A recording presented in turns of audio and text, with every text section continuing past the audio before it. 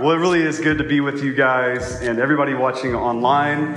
We are closing out the book of James today. As Clay just read, James chapter 5. And a little bit sad to be closing out a book of the Bible anytime we do that, especially James, which is so rich with content.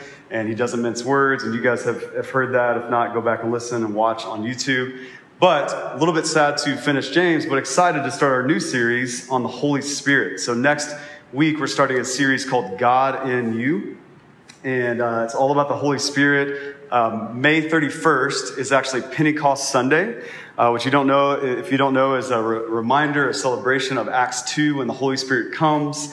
Peter preaches, all these people get saved, and crazy things happen. And so we're going to look at that, start there, and just talk about who is the Holy Spirit, what work does he do in our life, how does he have a lot to say about this season that we're going in, and give us guidance as we get information from every source. We need to be guided by the Holy Spirit, empowered by the Holy Spirit. So we're going to talk about that for the next 4 weeks. So excited to get into that. But for now, we're going to end the book of James. You guys ready? Yes. All right. Let's do this together. We'll grab a Bible if you didn't already. James 5, 7 through 20. And we're talking about faith and suffering. And it's a good time for us to talk about this topic.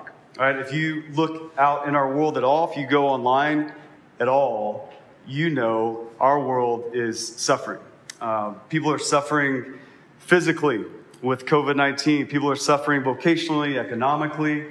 People are suffering relationally, right? I mean, through racism, injustice, polarization that's happening. We're in an election year, and that's just going to increase. And so you just look out in our world, people are suffering.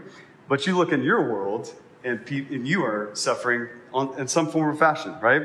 And maybe not to some of those levels that we see in our world, but all of us can say, and James asked in a little bit, hey, is anyone among you suffering? If I were to ask you personally, Nathan, are you suffering? You might say, yeah, a little bit in these different ways. And we might have a conversation about that. And so James is clued into that in his day. We're all clued into that in our day. So it's a good topic for us to talk about is how do we face and endure through suffering. So that's what James is going to get to. And he does so starting in verse 7 with our first point, which is going to be patient perseverance. So how do we endure suffering? It's through patient perseverance. He starts off verse 7 with this, be patient. And notice if you look at the text, he says, brothers. Now, this is a pivot for James. If you remember last week, he did not call his audience brothers. He called them rich, greedy people and told them to weep and howl. And that's how we got back into the book of James, right? Nice welcome back to James. That was last week, but now he's not saying rich, greedy people weep and howl. He's saying, hey, brothers, sisters, family. So last week we got rebuking James. Now we get relational James, right? So he's pivoting. He's talking to us, if you're a believer in Jesus, on how to follow Jesus and endure suffering. So that's who he's talking to. And he is talking about patient perseverance. 4 times he says patience. 2 times he says perseverance. And he's talking about, we're going to see the examples he gives. He's talking about being patient in your situation. Whatever hardship you're going through personally, job, all those types of things. But he also talks about being patient with one another, right? Look at verse 9. He says, don't grumble against one another. And I think that might be the hardest form of patience. We'll be patient with ourselves. We'll be patient with a job that's coming or a promotion that's down the line. It's not easy, but we'll be patient with that. But if somebody else, particularly online, says something we don't like, we cancel them right away, right? And I think James is getting at a problem we have. It's not just being patient with our circumstances, but also being patient with other people specifically. And again, that's why I think he says brothers so many times, specifically even people in the church. I have people in this room that sometimes I don't want to be patient with them, right? And I've seen this a lot as a pastor. I'll see people who come into church together, locked arms together, they're best friends, roommates, spouses, whatever the case may be. And then I either don't see one of them any longer at church, or when I do see them, they're at opposite ends of the building. And sometimes, because I like to make them feel awkward, I ask them, hey, what happened? You were really good friends with that person. What's the deal? You guys not tight anymore? And it's usually like, oh yeah, one time this person said something to me and we just couldn't recover from that. And there's not patient perseverance with one another. So James is going to challenge us in our circumstances, be patient, relationally, be patient. So a lot of us struggle with that. Amen? Right? We struggle with being patient. I struggle with being patient. For me, as I read this, one of the reasons I struggle with being patient is because to me, be patient, which he says 4 times, seems passive. Right? Anybody else? Yeah. Seems passive. It's just like, I picture, I'm a doer. I picture, somebody tells me to be patient. I picture sitting in a waiting room at a doctor's office, right? And just folding my hands, sitting on my hands, like, just be patient, just wait on the answer, wait for them to come call you in, right? Everybody's done that. And that's what I picture with being patient, but biblically, not so much. Biblically, patience is usually around not a waiting room in a doctor's office, it's around like endurance in a marathon, where you see a goal in front of you that you're chasing after, and it's be patient or steadfast, endure, go all the way to the finish line, don't quit, be patient. Right? Which is not passive at all. That's very active. And James clues us into this. Again, verse 7 and 8. He says, be patient for the coming of the Lord. It's near. It's coming. Jesus is coming back, so don't grumble with other people.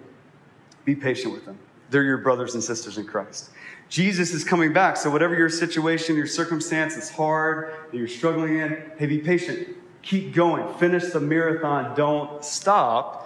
And James clues us into that just with verses 7 and 8. Also, in verse 8, he says, establish your hearts. Another way to say that is strengthen your hearts. That there's work to be done in the waiting. That you're firming up your foundation. You're being determined. Verse 11, he says steadfast twice. That's what steadfast means. To be firm, to be determined as you wait. So patience is not passive. It's looking toward the goal and finishing strong. Now, I love the 2 examples James gives. He gives prophets and he gives a farmer. And he gives prophets, he specifically mentions Job. Now, if you don't know the story of Job, Job gets everything stripped away from him. His possessions, his kids, and it's a long time that Job has to suffer.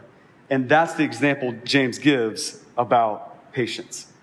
This is going to be hard. He could have picked another prophet, didn't have as hard of a life or suffering, but he picks Job because he's cluing us in. Hey, that marathon, it is a marathon, right? We think of patience as like, God, I'm being patient, like, give me a spouse. And then like 2 days later, we're like, okay, where's that spouse, right? We think of patience of like, hey, boss, I need that approval for this project. And if he hasn't done it like by Friday, we're frustrated. But James is talking about the long game. He's talking about hard suffering that we have to go through over the long haul. Farmers, same way. You don't have to grow up on a farm to know this, but farmers plant seeds. They till soil. And they do. They wait for the rain to come. And most scholars will look at this and think James, and just knowing agriculture, farmers aren't waiting just for a one-off rain shower. They're waiting for a season of rain, the early and the late rains to come so their crops can grow so that they can eat. And so a farmer would have to be patient, working actively, steadfast towards the goal of just eating and providing for his family. That's hard, that's long, and these are the examples of what patient perseverance looks like. It's hard, it's long. Welcome back to Phoenix Bible Church, right? I wish James would have given a different example. That would have been easier. Again, like we like to think of patience, like, oh, be patient for a little while, but not too long, not too hard. And I would like to think of maybe another example like working out. Right? Just be patient, persistent, persevere in working out. Like, just, I know you're sore, but just get those few more reps on the bench press, or just work out, just be patient. Like, I would have liked that example. Like Monday was Memorial Day, and I did the Murph with my wife, primarily for this illustration, I'll be honest with you. Right? It's a military workout. Go look it up on your own. But it's really hard. Some people, maybe even in this room, can do it in like 35 minutes, but they're not normal, right? And I'm normal, so I could do it in 35 minutes, but we did it like an hour and 39 minutes. Don't judge me for that if you're a Murph person and hardcore military guy, right? We did it in an hour and 39 minutes, and you have to go through all these exercises. And I would like, even though that was hard, it was hard, I would like that version of patience. Hour and 40 minutes, just grind it out. You can do this. You're sore, but keep going, hour and 39 minutes. But that's not the example James gives. It's farmer and it's Job. right? This is going to be hard. So patient perseverance, we could end the sermon right here, and I could just say, hey, guys, go do that, right? How? How do we do that? Well, that's our second point, and it's that we can't do this on our own. We need help. And that's our second point, is powerful prayer. So patient perseverance and then powerful prayer. We see that in verses 13 through 20. James says this in verse 13. He says, is anyone among you suffering? Let him pray. Anyone cheerful? Let him sing praise. Is anyone among you sick? Let him call for the elders of the church and let them pray over him, anointing him with oil in the name of the Lord. And the prayer of faith will save the one who's sick, and the Lord will raise him up. And if he has committed sins, he will be forgiven. So where do we get the power to patiently persevere over the long haul? It's from God, and it's through prayer. Now, again, I could just say, okay, so go pray more. And all of us would say, well, that praying is really hard. I don't have a consistent prayer life. I feel guilty for not praying. And so James talks about what prayer looks like. And I think probably, if you look at it, confuses some of you. Right? If you look at it, he talks about oil. He talks about elders. He talks about praying for the sick. He talks about sins being forgiven. So it seems like there's some physical healing taking place through prayer, some spiritual healing taking place through prayer. And typically, as we look at praying for the sick and healing, sometimes, because it does seem kind of confusing, there's oil involved, elders involved, we can go to one of two camps with this. Some of us can be obsessed with healing. And some of you may know people like this, right? They're obsessed with either being healed and receiving healing. Like, hey, if that's out there, if you can pray for the sick and be healed, I'll take that, right? Some of us are obsessed with it of like, we want to be the healers, right? And so people go on TV and get a lot of money, and they convince you to send them $10 for a vial of olive oil that you could get a gallon of at Costco, right? And so people can be obsessed with healing and praying for healing in that way. I know for me, early on in ministry as a pastor, a family member in my wife's family was sick, really sick. And we would go pray for her all the time.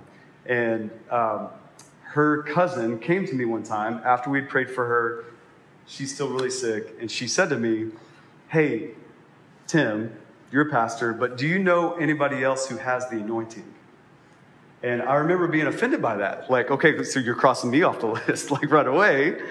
Yeah, maybe I'll call some pastor friends who are more spiritual than me, and maybe they have the anointing and they can heal our family member. But people kind of get obsessed with this. Like, this is why some people will travel miles to go to these places to get their face shoved and get healed, right? This is why people send the money and all those things. And that's part of the camp people can fall in. But there's another camp, and that's just throw it away altogether. Maybe even as I mentioned that, you guys are like, yeah, I'm super weirded out by that. I left the church a long time ago because of stuff like that. I'm just now back because, Tim, you're not weird like that. Or please don't be, and like we fall into one of these two camps. And so I just want to explain just a little bit, what is James talking about? Why oil? Why elders? What's going on here? So first, why oil? James doesn't tell us. Again, I wish he had, right? There's another example in the Gospel of Mark where the disciples, they anoint heads with oil, and they don't explain that either. But if you look at the whole scripture, if you look at the ancient world, oil typically was used in two ways. It was symbolic of consecrating someone unto service to the Lord, or it was medicinal. And I kind of think it's both. And as most commentaries I've read kind of think, hey, we think it's both. It's symbolic. It's consecrating that person who needs to be healed to the Lord, but it's also medicinal. And you need to know, the Bible isn't anti-medicine. Like maybe you thought that, again, things can get weird with praying for healing and suffering. Maybe we should just, if we're really spiritual, we'll just pray and we won't take medicine. Maybe you guys have experienced that with family members or friends at times. But the Bible isn't anti-medicine. Paul tells Timothy, take a little wine for the stomach, right? Some of y'all's favorite verse. You have it memorized. We all know the body is a temple, right? We're supposed to take care of it, right? So symbolic medicinal oil may have been used for both of those reasons, and we can take application today. I have anointed people's heads with oil before as I prayed for them. Again, not because it's like the special stuff from TBN or some TV evangelist, but just to follow Scripture and to follow James and what he's saying. But I also tell people to take medicine, right? Drink your kale smoothie. get your elderberries, whatever you need to do. Take your vitamins, go to the doctor, wear a mask, right? And the Bible is consistent with that. So why oil? Symbolic, medicinal. Second thing is why elders? Elders are pastors, really synonymous in scriptures, leaders who are called to pray for people, who are called to shepherd people. And so James tells elders and tells the people to respond to elders in the way that it's designed. Elders are supposed to be involved with people, praying for them in their lives. And so that's part of the reason why he says to call the elders, is God can use them in powerful ways. I've seen that, again, personally in my life. We lived in Portland, Oregon, right before we came to Phoenix. And Jaya, my wife, we went sledding with some friends. Great day, Mount Hood. You should go if you've never been, right? It was a great day. We're sledding several hours in the day. We're going to leave. We're walking by all these other people that are also sledding on different hills that we haven't done yet. And this is how it always happens, isn't it? We walk by this last hill that has a jump. And we think, like, we didn't really do a jump like that. Should we do it? Like, at least one time? Like, we got kids with us. The other family had kids with us. And we're like, yeah, let's just do it before our hot cocoa. Let's just go. We'll do this last run for the day. Let's just do it. And we did it. And it was amazing. We all went flying in the air, came back down, and it was awesome. Except for my wife. She was the last one to go. And we're cheering her on, partly because we want hot cocoa, but partly because she was doing a great job. She's going down. She gets more air than everybody else. And like beyond everybody else. And we're all just like, oh my gosh, like Jaya, wow, like give it up. And then she hit the ground. And we're still just like cheering on, like, wow, did you see how much air she got as opposed to us? And like, I'm a little insecure about that as her husband in that moment. But then we just see like Jaya, we're cheering at the top of the mountain like idiots. And Jaya's at the bottom of the mountain laid out like this. Right? And later, long story short, we did not go get hot cocoa. She, Travis, you'll know this. She broke the transverse processes, the wing bones at the bottom of her vertebrae. And she was bedridden for at least a week. We had to call Jaya's mom. She had to come help with the kids because I still had to go to work. And she couldn't do much. She was on the pain meds from the doctor. But about a week and a half in, we called, at that time, the elders, pastors of that church. We called them over. They anointed her head with oil. We prayed, faith. And she didn't get up and start dancing, right? She didn't do that. But the next day, she didn't need a pain pill. Prescribed pain pill the first day. She didn't need it the next day. And we believe God moved by doing what Scripture says, right? Calling the elders, praying, anointing oil, because that's how God has designed it. Now, God can move through elders, but he can also move through you. See, I think a lot of us might be thinking, Tim, oil, like I don't even know where to get a vial of oil. Like, what does that involve? I'm not an elder. Like, can I pray? Can God move through prayer in my life? And I believe yes. Notice verse 15. How does the healing take place? James says it's a prayer of faith, and ultimately it's the Lord who raises someone up. So God does the healing, and he likes to use people in prayer as he does that. He brings up Elijah on purpose because in this day, people would have known of Elijah as a hero of the faith.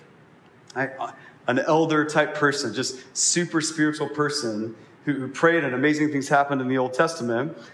And he mentions Elijah specifically to say he was just a man with a nature like ours. You can pray too. Hebrews 4 tells us the same thing, to draw near to the throne with confidence. 1 Peter 5:7, cast your cares upon God. James 5:16, right here in this passage says, pray for one another that sins are forgiven when that happens and people are healed. So not only should you pray, but you should ask for prayer. You should pray with one another, which, by the way, that's why I'm so glad you guys are here. That's why at some point we do have to gather as a church. That's why at some point online, podcast is insufficient, right? Because you can't be with one another and lay hands on one another and pray for one another. And we need that. And James prescribes that for us. In fact, verse 19, look at that verse. He says people will wander away if they don't have people to come and bring them back and pray for them. And so listen, online's great. I'm glad we're having this venue to talk about the gospel. I'm glad so many people are able to watch, whether they're in Phoenix or not. But we need this. Amen? We need to be together at some point, healthy ways and safe ways and sanitized ways. But we need to be together because if not, People wander off. People need to be forgiven of their sins, healed, and that happens through prayer, through people. That's how God has designed it. Now, you might say, okay, prayer's powerful. Sounds great, Tim. I think people have prayed for COVID-19 to be defeated, right? How come it hasn't? I think people have prayed for racism to be defeated for like a long time. But there's some things that happened just the other day that seems like it's still prevalent, it's still there. Tim, I think things are still going on in the world. If it's powerful prayer to have patient perseverance, maybe it's not working, right? And maybe you even think like maybe prayer's pointless. And maybe sometimes you feel like this in your life. You wake up in the morning, I'm supposed to pray, I'm a Christian, but does it really do anything? Does it really do anything about my job, my marriage, my kids, COVID-19, bigger things like racism and injustice? Shouldn't we act? Shouldn't we do something and not just pray? And what I would tell you is, here's the sequence of Scripture always. It's pray and then act. That prayer leads to action. And so as James calls us to prayer, as we patiently persevere, it's not just a token prayer, a symbolic thing to make yourself feel better. Prayer always changes something, even if it's you. Like, God, I believe, healed my wife from her back. And not a miraculous way or anything like that, but I believe he healed her. I believe that helped. But even when he doesn't do that, he still changes our perspectives. He still changes our relationships. He still changes our mindset through prayer, and then he leads us to act. Let me just tell you, you can't pray for somebody to be healed and not then want to go love that person tangibly by bringing them a care package, right? If you pray for somebody, you guys have done this. You pray for somebody, you're like, I should probably do something about that. If you pray against racism, and that's a hard one, we see that, and we're like, man, we got to do something, we got to protest, and we should do all those things as well. But we think, I don't know about you, I don't think like, well, I should pray for that. But we actually should pray for that, because if we pray, then we will act. Because that's the way it's designed to work. God stirs up something in our hearts, and it happens through prayer. We see it with Nehemiah in the Old Testament. He prays first, and then he builds a wall around the city to protect it. Elijah, who James mentions, he prays, but then he acts. He builds an altar. Jesus Christ, he prays. John 17, the high priestly prayer, he prays, and then he has the ultimate act on the cross. Prayer always leads to action, right?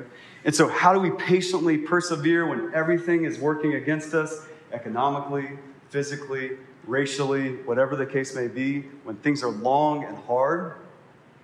We pray, we ask God for help, and then he leads us to action.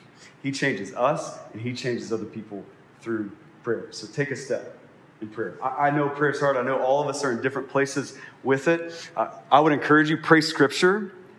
Pray John 17, Jesus' high priestly prayer. Pray the Lord's Prayer in Matthew 6. Like literally, you can just open that up and pray it to God.